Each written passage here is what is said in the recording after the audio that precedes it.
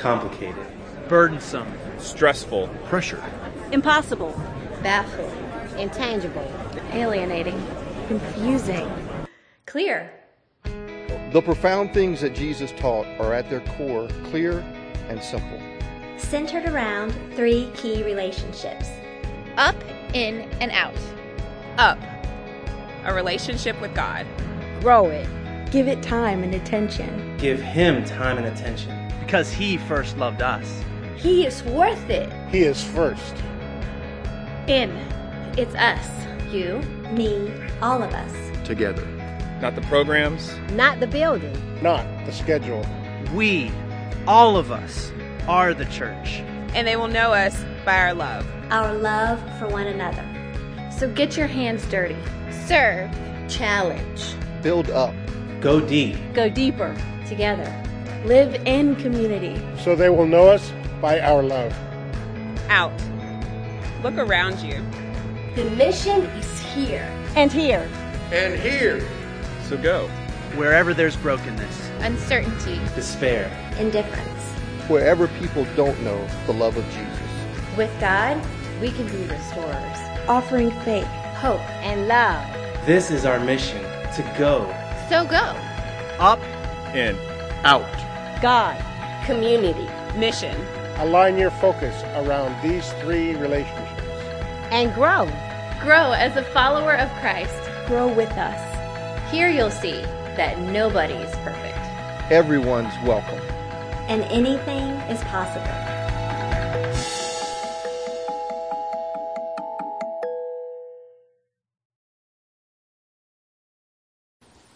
So thank y'all. That was super sweet and unexpected, and I don't really know how I'm going to be able to talk for the next 30 minutes or so. But thank you very much. We're going to start something today and we're going to do it every Sunday. And this has nothing to do, well, it kind of does have to do with this message, but I just want you to know we're going to start something today. We're going to do it every Sunday, and that is we're going to pray for a need in another church somewhere. There's churches all over the planet that have needs, and we're really what we're going to do is we're going to call around our community and see what needs different churches have, and we as a body of believers, as part of the church, it's not about us, if y'all didn't know that. It's about the kingdom.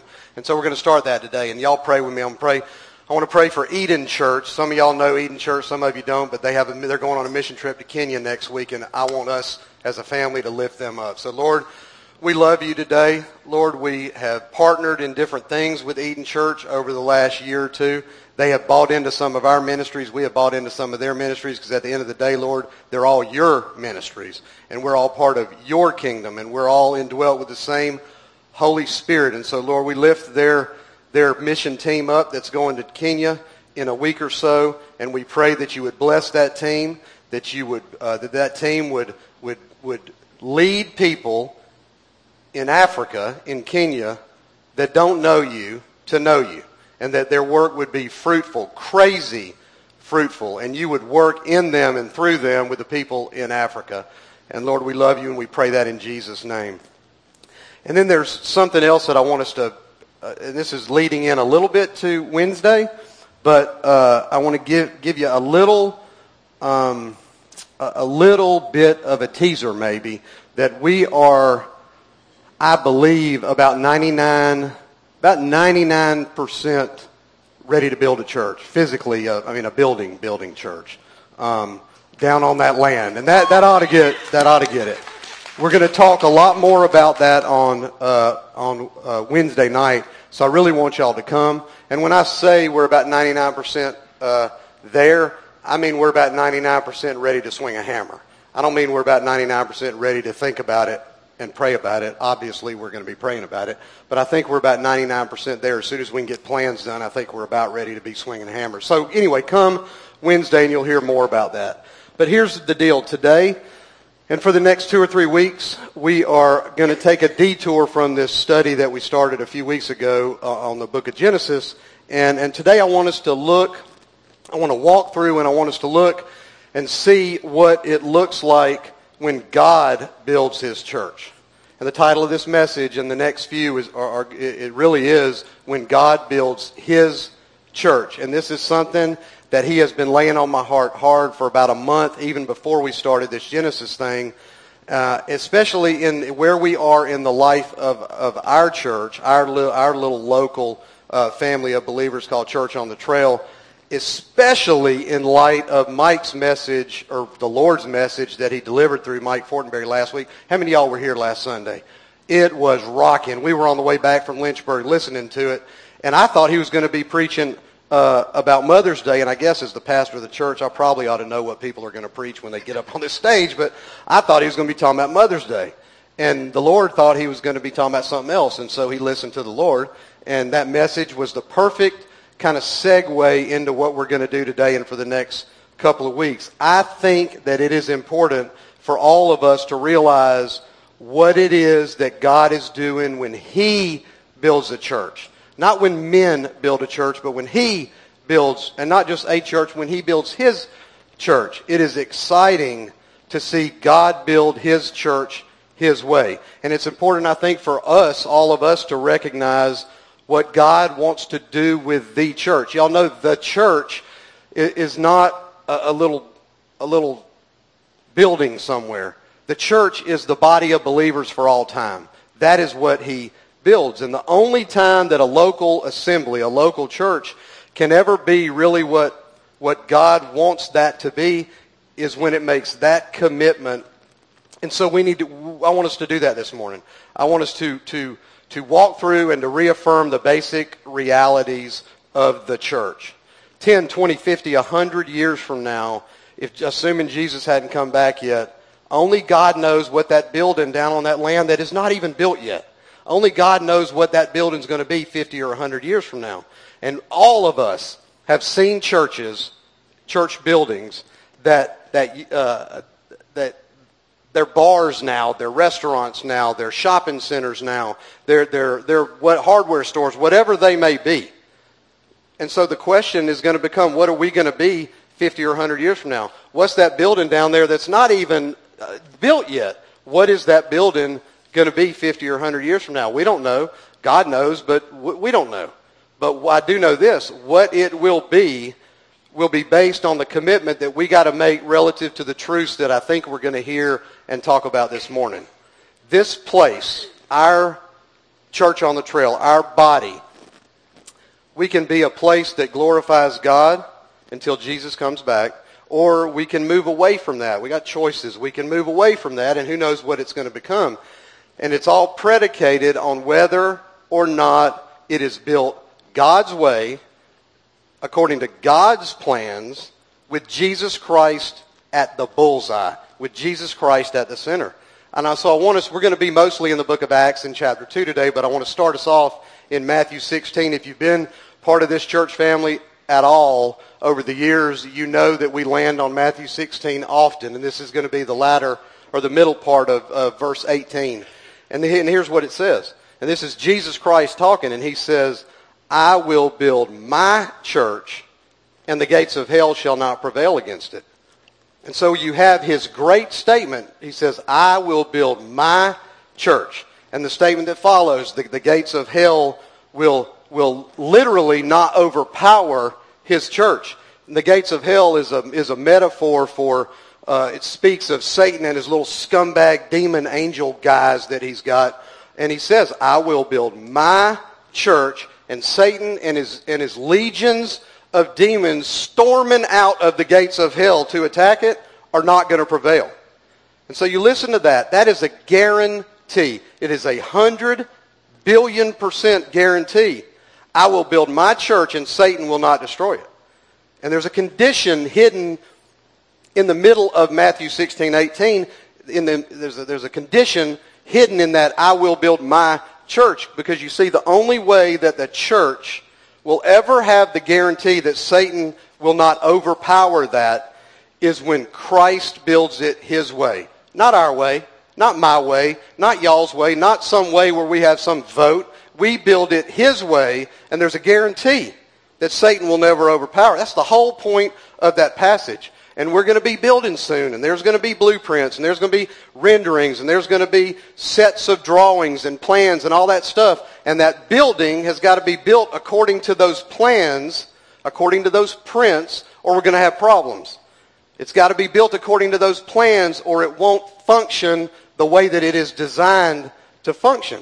And God has clearly, y'all, laid down a set of prints. He's clearly laid down the plans for the church.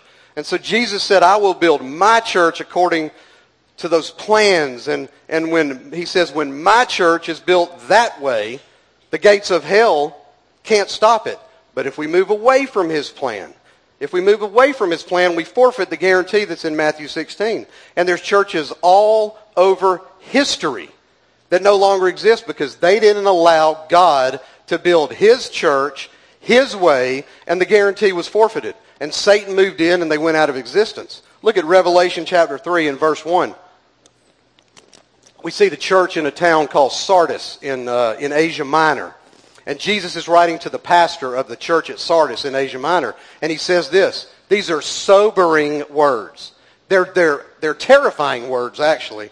He says, verse 1, chapter 3, Revelation, I know your works. You have the reputation of being alive, but you're dead. This is an active church. This is a wealthy church, y'all. They got all kind of members.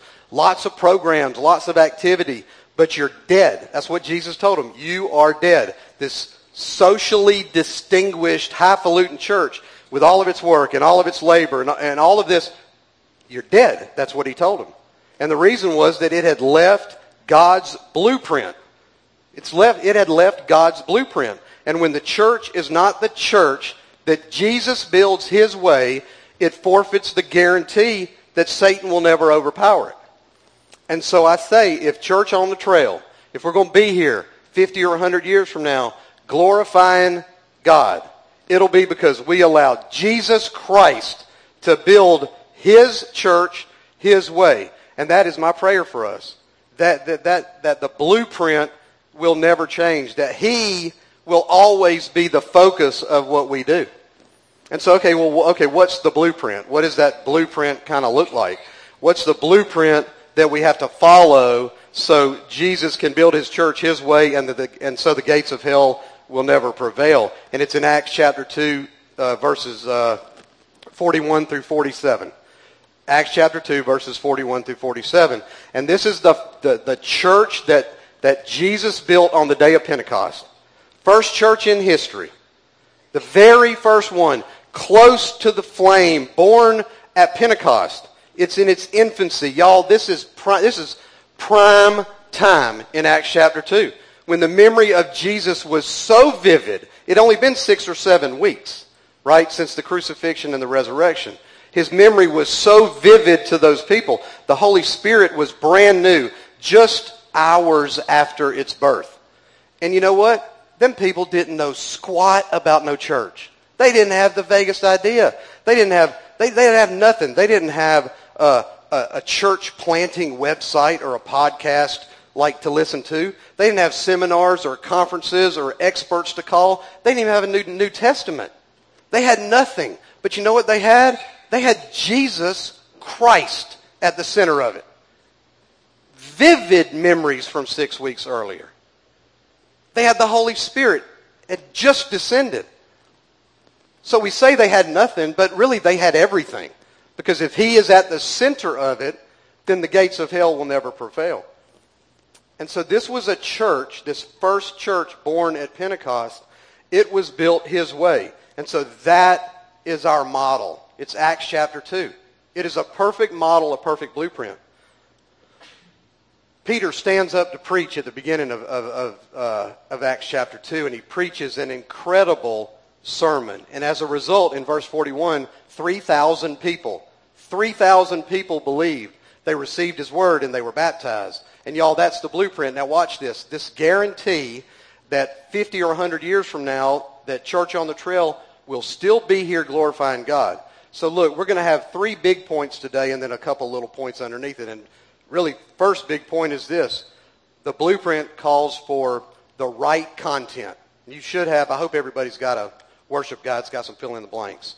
But it calls for the right content. Verse 42 says they devoted themselves. Who's they? They are the 3,000 plus people. 3,000 that were saved and then about 120 that were there. So you have over 3,000 people. They devoted themselves to the apostles' teaching, and to fellowship, to the breaking of bread, and to prayer. So there was 3 or 4 things that made up the life of the church. The actual content, the actual things that they did, and these are critical things. Number one, from the content perspective, first of all, they were a redeemed church, and that's a churchy kind of word, redeemed. It just means they were bought back at the end of the day by the blood of Christ. They were a redeemed community. They were believers. It says in verse 42, they devoted themselves. The King James translation says they continued steadfastly. The NIV, the ESV says that they devoted themselves. So you look at this, 3,000 people, y'all, believed. 3,000 people were baptized. 3,000 people devoted themselves. All of them together. They were a redeemed community. When Jesus builds his church his way, it's built out of believers. It is built out of believing people. People bought by the blood of Christ. And so, y'all, this is where it all begins. If we're going to be anything like this church 2,000 years ago that was born at Pentecost, it'll be because we build it according to Jesus' blueprint. If we're ever going to claim the guarantee in Matthew chapter 16 that Satan cannot stop us, it'll be because we begin with the right content. The right content begins with being a redeemed community. Y'all, our church's DNA since the very beginning of this church family has been no perfect people allowed, and that sounds cliche now maybe, but you know what? It's not cliche. I lead this church with a limp, and I will continue to lead this with a limp because I'm as busted and broken as anybody else. We've always wanted to be, and we still want to be an authentic place where broken, saved people can come and heal and grow, and where broken, unsaved people, where broken people that have not said yes to Jesus' offer, where broken people that they may not even know that they're on the radar, but where broken people that have, maybe they're searching for the truth. Maybe they're not even searching for the truth. Maybe they're coming because their wife just drug them in. But we're broken people that would say they're not Christians, where they can come and feel welcome and not feel judged and not feel condemned and not feel like the whole spotlight is on them. No, that is not the way that we have ever been, and that's not the way that we will ever be. But we want those people to be able to come in here and feel good and feel comfortable and not condemned, get in relationship with people and come to know the Lord and have a personal relationship with Him. So first, we are a redeemed community. And second, the right content of this church was that it was a teaching church. You look at this beautiful entity called the church that was born at Pentecost. It says they devoted themselves first to what? To the apostles' teaching. They were a church that taught the Word of God. The Word of God was not even written as far as the New Testament goes. They didn't even have that. They had the Old Testament, but they didn't have the New Testament yet. The apostles' doctrine, it's another churchy word, but the apostles' doctrine was the Word of God, and they devoted themselves to that teaching. That church was built Jesus' way, a redeemed church, committed to teaching the Word of God and learning the Word of God. The church, again, will never be able to claim the guarantee in Matthew 16:18 if it doesn't teach the Word of God. It has to teach the Word of God. They were a teaching church. There was teaching, and there was learning, and there was application. They were applying the Word of God that the apostles were teaching. I read a book about, I don't know, maybe 2-3 weeks ago, and it was written by a pastor. And in that book, he wrote, "Doctrine is junk." That's what he said. He said, doctrine is junk. He even said in that book that the pulpit, we'll call this a pulpit, that the pulpit's not a place for teaching. It's a place for grace. Are you kidding me? Is teaching and grace like they can't go together? This whole book, y'all, is about grace. But we got to know it, and we got to learn it, and we got to love it, and we got to apply it to our lives. It doesn't do any good if we don't apply that to our lives. And look, that church that Jesus built at Pentecost, the first thing he says is they devoted themselves to what? To the apostles' teaching. He only birthed one church. He only built one church from scratch, and that was at Pentecost, and that was a teaching church. And when Paul wrote to Timothy and Titus, in the New Testament. 1 Timothy, 2 Timothy, and Titus. And he wrote them in this order, 1 Timothy and then Titus and then 2 Timothy. Those books, those were Paul's last words, last recorded words in the New Testament. Those were the last books that he wrote that are in the New Testament. They're all about preach the word, teach sound doctrine. He's right, 2 Timothy was the last book that he wrote, and he hammers Timothy. Timothy's Paul's delegate in Ephesus. Ephesus was an area, a church that was infiltrated by false teaching. And Paul, the Apostle Paul, is telling Timothy how to fight that. Well, how do you fight it? With the Word of God. You preach the Word. You teach sound doctrine. He said, don't get into foolish, silly little arguments about stuff that doesn't matter. Feed them sound doctrine. And that doctrine was what? The gospel of Jesus Christ. That is what Paul is encouraging Timothy and Titus to do. You think there's false teaching going on in the world today? It's fought with sound doctrine. It's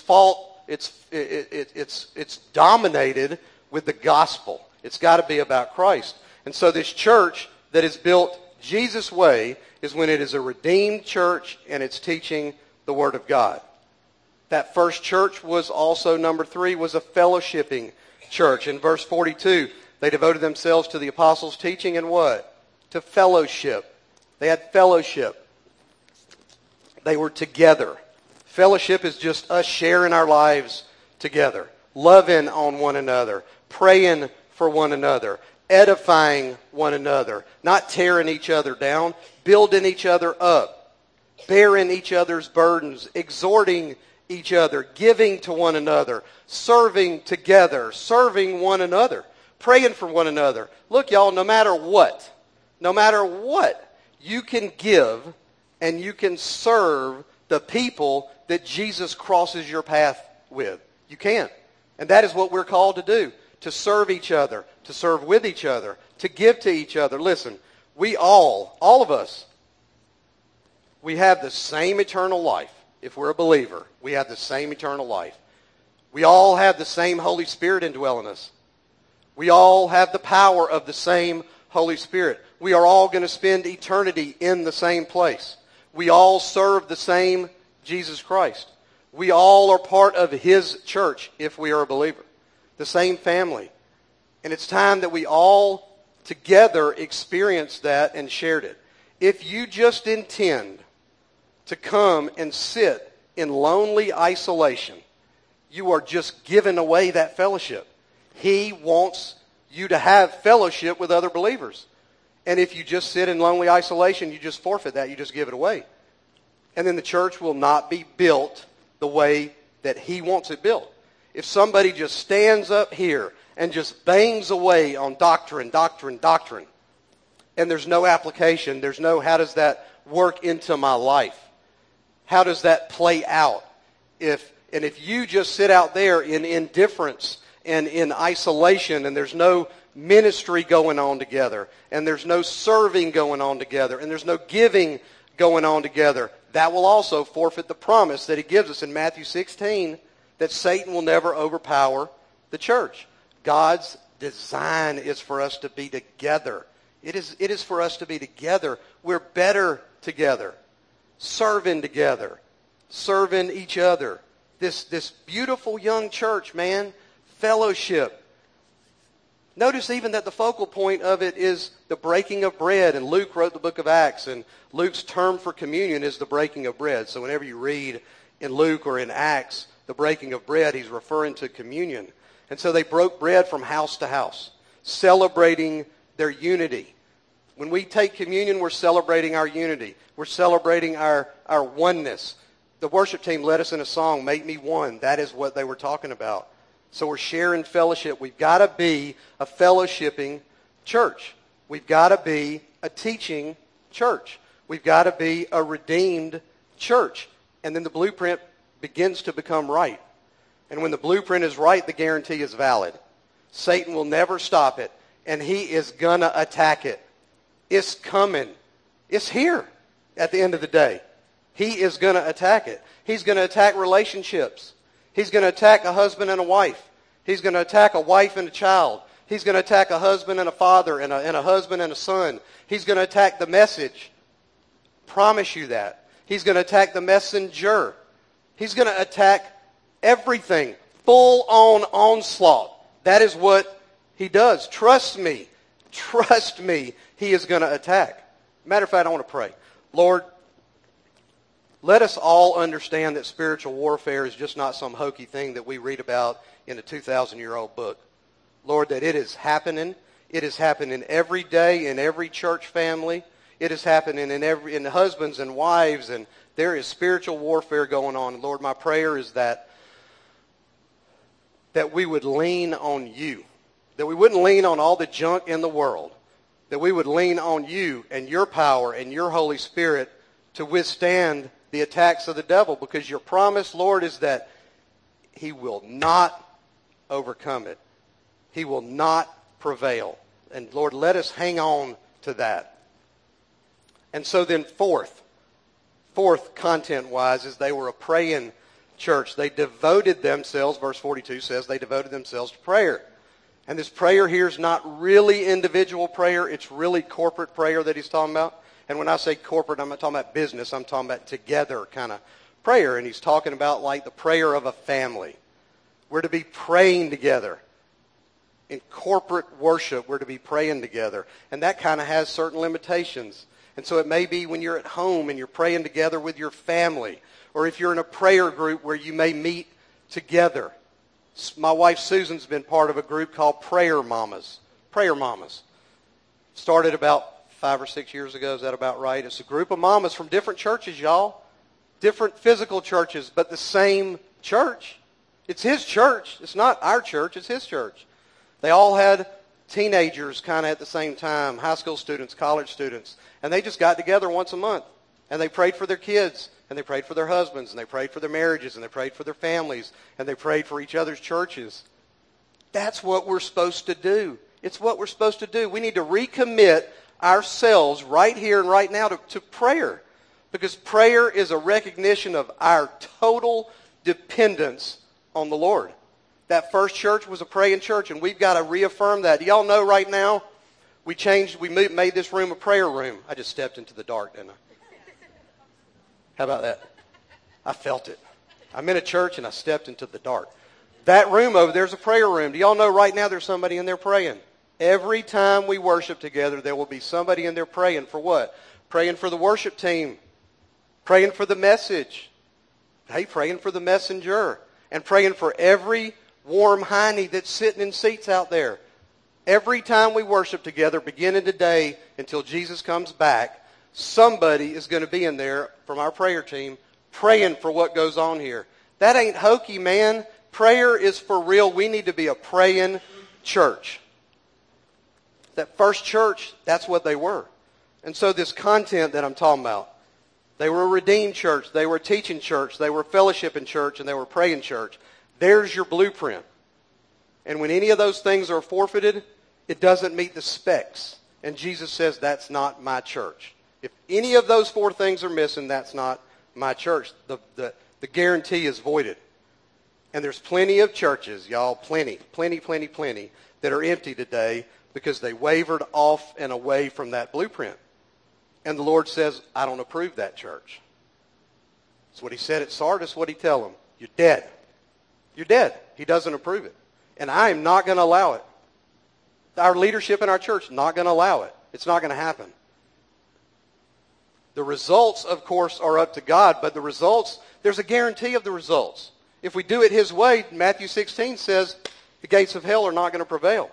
And so that's the right content. And if we have the right content, the very next thing takes place, and that's our big point number 2, the right character. When a church has the right content, what is it like? Look at verses 43 and following. It says, everyone, who's everyone? Everyone was filled with awe at the many wonders and signs performed by the apostles. All the believers were together and had everything in common. They sold property and possessions to give to anyone who had need. Every day they continued to meet together in the temple courts. They broke bread in their homes, and they ate together with glad and sincere hearts. So notice when the content is right, the character is right. You say, well, what was the character of this church? Number 1, it was an awesome church. Verse 43 literally says everyone was filled with awe. That word means reverence. That's a word we don't really use today, awe. But it's reverence. It's a word used very specifically in the New Testament, and it is reserved for times when people's minds are struck with a holy reverence, struck with an awe that's based on something powerful and something divine and something that's maybe beyond their ability to explain, maybe, or even to handle. And so when the world looked at this church, they were filled with awe. They could not believe what they saw. It had the right character. It shocked the world, and the world took notice of that. That early church was awesome. Everybody. The whole thing was inexplicable. Think about it. An incredible thing had happened. One day there was no church, and the very next day there was 3,000 plus people. A shocking community of people who were experiencing God's power together. So they were awesome. They were awesome. Literally, they were awesome. The second thing about this church, its character, was not only were they awesome, but they were powerful. Verse 43 says, many wonders and signs were performed by the apostles. Don't you know God is still healing people of illnesses today? He is still putting homes together. He is still redeeming broken marriages. He is still redeeming broken relationships between fathers and sons and mothers and daughters. He's still bringing people out of drugs. He's still bringing people out of alcohol. He's still bringing people out of a sin-filled life. He's still doing all that stuff. He's still bringing people to the foot of the cross. He's still changing people's business practices. Yesterday they were crooked, and today they're honoring the Lord in the way they run their business. He still does that. And the world looks at that, and the world says, man, there is some kind of something going on over there in that community of people. So the church was awesome, and the church was a powerful things were going on. And then the church was loving. They were loving. Verse 44 says all the believers were together. I love that statement. I wish we could stencil that thing up on the wall over there. All the believers were together. We are better together. You know what that means? That's unity. That's unity, which doesn't mean that we will always agree with each other 100% of the time. Of course it doesn't mean that. But we will handle, when we don't agree with each other, we'll handle it like mature Christians handle it. We don't grab our ball and go to another playground. That's absurd. It's unity. It is unity. That is what the Acts chapter 2 church did. All the believers were together. They knew the spirit of 1 Corinthians 1:10, that you sort of think the same way. You kind of got the same worldview. You kind of feel the same things. You kind of speak even the same kind of language. You speak the same way. There was love there. There was love, and it showed. They had all things in common. In other words, I don't own anything to the exclusion of you. If you have need, here, have it. I give it to you. If you have need and I have plenty of supply, here's my supply to fill your need. There was sharing, and there was love, and there was a servant's heart that was so obvious to the world. They loved each other, and they served each other. You think that first church struggled to have people serving in their tots department? I don't think they did. You think they had trouble or struggle finding people to serve in their kids department? I don't think so. You think they struggled to have people serving at the connections? I don't think so. You think they struggled to find people to help folks park their camels? I don't think so. They didn't. Here, let me park your camel. I mean, they didn't struggle for that. Well, why? Why did they not struggle? They didn't struggle because they knew, y'all, that they were serving Jesus when they were serving each other. They were serving the Messiah when they served each other. They were serving the Alpha and the Omega when they were serving each other. They knew that they were serving the Lamb of God when they served each other. They knew that they were serving the Lord of Lords when they were serving each other. They knew they were serving the King of Kings when they were serving each other.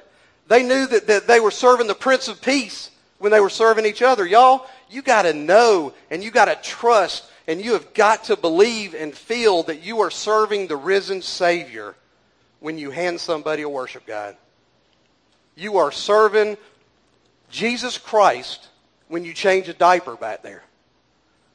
You are serving Jesus Christ when you pour a cup of coffee for somebody. That is who you're serving when you serve each other. We are all the body of Christ. And so that's what happens when we serve each other, and God does something with it. I don't know how he does it. He does something when you serve another human being. It's like it feels good. And if it feels good, you want to do it again. But you can't do it again until you do it once. And so that's what he wants for us to do, is to serve each other. Look in verse 46. He says sincere hearts. It says sincere hearts. It says that they continued, in verse 46, to meet together. Verse 44 says they have everything in common. You see that unity, that beautiful oneness that has taken place, it comes from love. The church with the right content manifests the right character. They were awesome, they were powerful, they were loving. Now you take that kind of community of people, an awesome, powerful, loving community, and you look at us, Church on the Trail, and you drop us like that in the middle of Muskogee, Harris, Lee, and Russell County as an awesome church, powerful as God's power is displayed among us, full of love and a servant's heart. You know something? You're going to have some results. The church with the right content will have the right character, and lastly, it'll manifest the right consequences. Big point number 3 is that it'll manifest the right consequences. Look at verse 46 and 7. They broke bread in their homes and they ate together with what? With glad and sincere hearts. Doing what? Praising God and enjoying the favor of all the people. And the Lord added to their number daily those who were being saved. You know what the right consequences are to the right character? First of all, it's gladness. Gladness. You can tell a church that has the right content living out the right character because the first consequence is they're going to be joyful people. Joyful people. Joyful, glad people. We should always be full of joy, y'all. Why do you think, somebody holler, why do you think we should be full of joy? This is a simple answer. Did y'all hear that? Because we have Jesus. We are saved. We're saved. We should be full of joy. And joy and happiness are two very different things. Happiness is tied to circumstance. Happiness is tied to time and circumstance. Joy is in spite of the circumstance. Joy it flies in the face of circumstance. You know, how can someone who's told they have cancer have joy? You know why? Because their Holy Spirit is living inside of them. And it's not tied to circumstance. It's internal. It's an internal peace that says I'm safe and I'm secure because I am in the arms of the one who created me. 24/7. I am sitting on the lap of the one that created me. And so that's what's happening in this church. They were full of joy because of all the right things. Their joy was because they were redeemed. Their joy was because they were learning the truths of God. Their joy was because they were teaching the truths of God, because they were teaching the gospel. They were teaching sound doctrine in Paul's words. Their joy was because they were applying that word to their lives. Their joy was because they were making an impact in the world that they were in. Their joy was because they loved each other and they served each other. Their joy was because God was at work in their lives and in the life of their church. The church should be full of joy. That's the first consequence. Second, not only did they have joy, they had praise. They were praising God, verse 47 says. Another consequence of that church living the right way is that the church will be a praising church. More and more and more, I get convinced every Sunday, and I get more committed to the fact that our music and our worship should just be praise to God. Praise, gratefulness, thankfulness. It emanates from a joyful heart that has nothing to do with what is going on in our life at that moment. Because we may be going through a terrible storm. But I'm going to praise God in that too. Because you know why? He's going to bring me through that. He's going to bring me through it. Hallelujah. Look at Hallelujah's dang right. Look at Daniel. Shadrach, Meshach, Abednego in the middle of the fire. The king looks in and says, what, didn't we put 3 people in that fire? But I see 4 people in there. He will walk through the fire with you if you are redeemed. It is a guarantee. He will walk through the fire with you. And so this church was full of joy. And this church was full of praise. Last point, final consequence is this. They were an attractive church. And I don't mean they just look good. That's not what I'm saying. They were an attractive church. Why? because folks are getting saved. That's why they're an attractive church. You can't be the same on this side of being saved as you were on this side of being saved. Now, you may just be a little different, but you got to be growing to be a lot different. They were attractive because folks are getting saved. I asked Dan Brim one time, who was in the midst of the fire right now. I asked Dan Brim. Y'all know Dan wears the ugly Alabama houndstooth long pants and the cowboy hat. And I asked him one time about 5 years ago, because every day, every Sunday, Dan walks in and he puts earplugs in. And I said, Dan, I finally worked up the muster to ask him. I said, like, why are you here? Which is not probably what somebody should say, but I'm like, why are you here? I said, it can't be the music. He said, no, I hate the music. I said, and he said, no, I hate the music. And he said, and the messages are okay, which was funny too. He said, I said, well, why are you here? He said, because people get saved. I mean, you think about that. That's a 72-year-old man who's coming to a church with flat-out rock and roll music going on. And it's attractive because people are getting saved. That is what his church does. It leads people to the cross. It leads people to the cross. And so you call that growth. Maybe you call that growth. And it's not growth to put warm hind ends in seats. There's enough of that church kind of stuff going on. Growth is not putting warm bodies in seats. Growth is doing things to lead those warm bodies to end up in heaven. That is growth. That is growing his church. I hope y'all get that. Those are two very different things. And so, what does he say? What does Luke say in Acts, in verse 47? He says, and the Lord added to their number daily those who are being saved. Well, why? Because their lifestyle was in favor with all the people. They were a growing church. How often did the Lord add to their body? Daily, the text says. Listen, my prayer for Church on the Trail is that we grow daily. This church in Acts had 5,000 people in chapter 4, and they had 20,000 people in chapter 6. And that's the way the church ought to grow. 20,000 believers. I get that. 3,000 believers, 4,000 believers, 20,000 believers. The church grows exponentially. The church grows when people are in relationship with each other, serving each other. The church doesn't grow if you're sitting out there on your hands and not being involved. You know, that's not the way the church grows. The church grows when people, believers together, and you go have lunch with somebody and you talk about stuff and you share life with each other. And you know something? The church will grow that way, and the gates of hell can't stop Church on the Trail from growing. If we have the proper content and display and manifest the right character, God will bring the proper consequences. And this church will exist till Jesus comes back, glorifying the Lord. And that, y'all, that is my prayer. That is my prayer. I hope that is y'all's prayer too. We need to be on our knees praying for each other and for this body of believers. Remember, the first thing that he says in verse 42 is that they devoted themselves and they continued steadfastly. Well, what did they continue in? They continued because they were a redeemed, believing body of folks. And so that's the first step. If you're here today and you have never done that, it ain't that difficult. The Lord wants to save you. You got to know that you're broken. I mean, you can't be found if you ain't lost. And so, if that is you today, it is simple. It's I repent of my sins and I believe. What do I believe? What's the content of my belief? That Christ died on that cross to buy me back. That is it. And so I would encourage you to take that step today and be part of this body. And if you're not part of this body, be part of a body somewhere.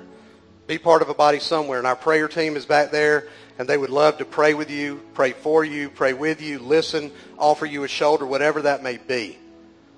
But take that step today and say yes to that offer, because that offer is always there, and we don't know what happens tomorrow. We don't.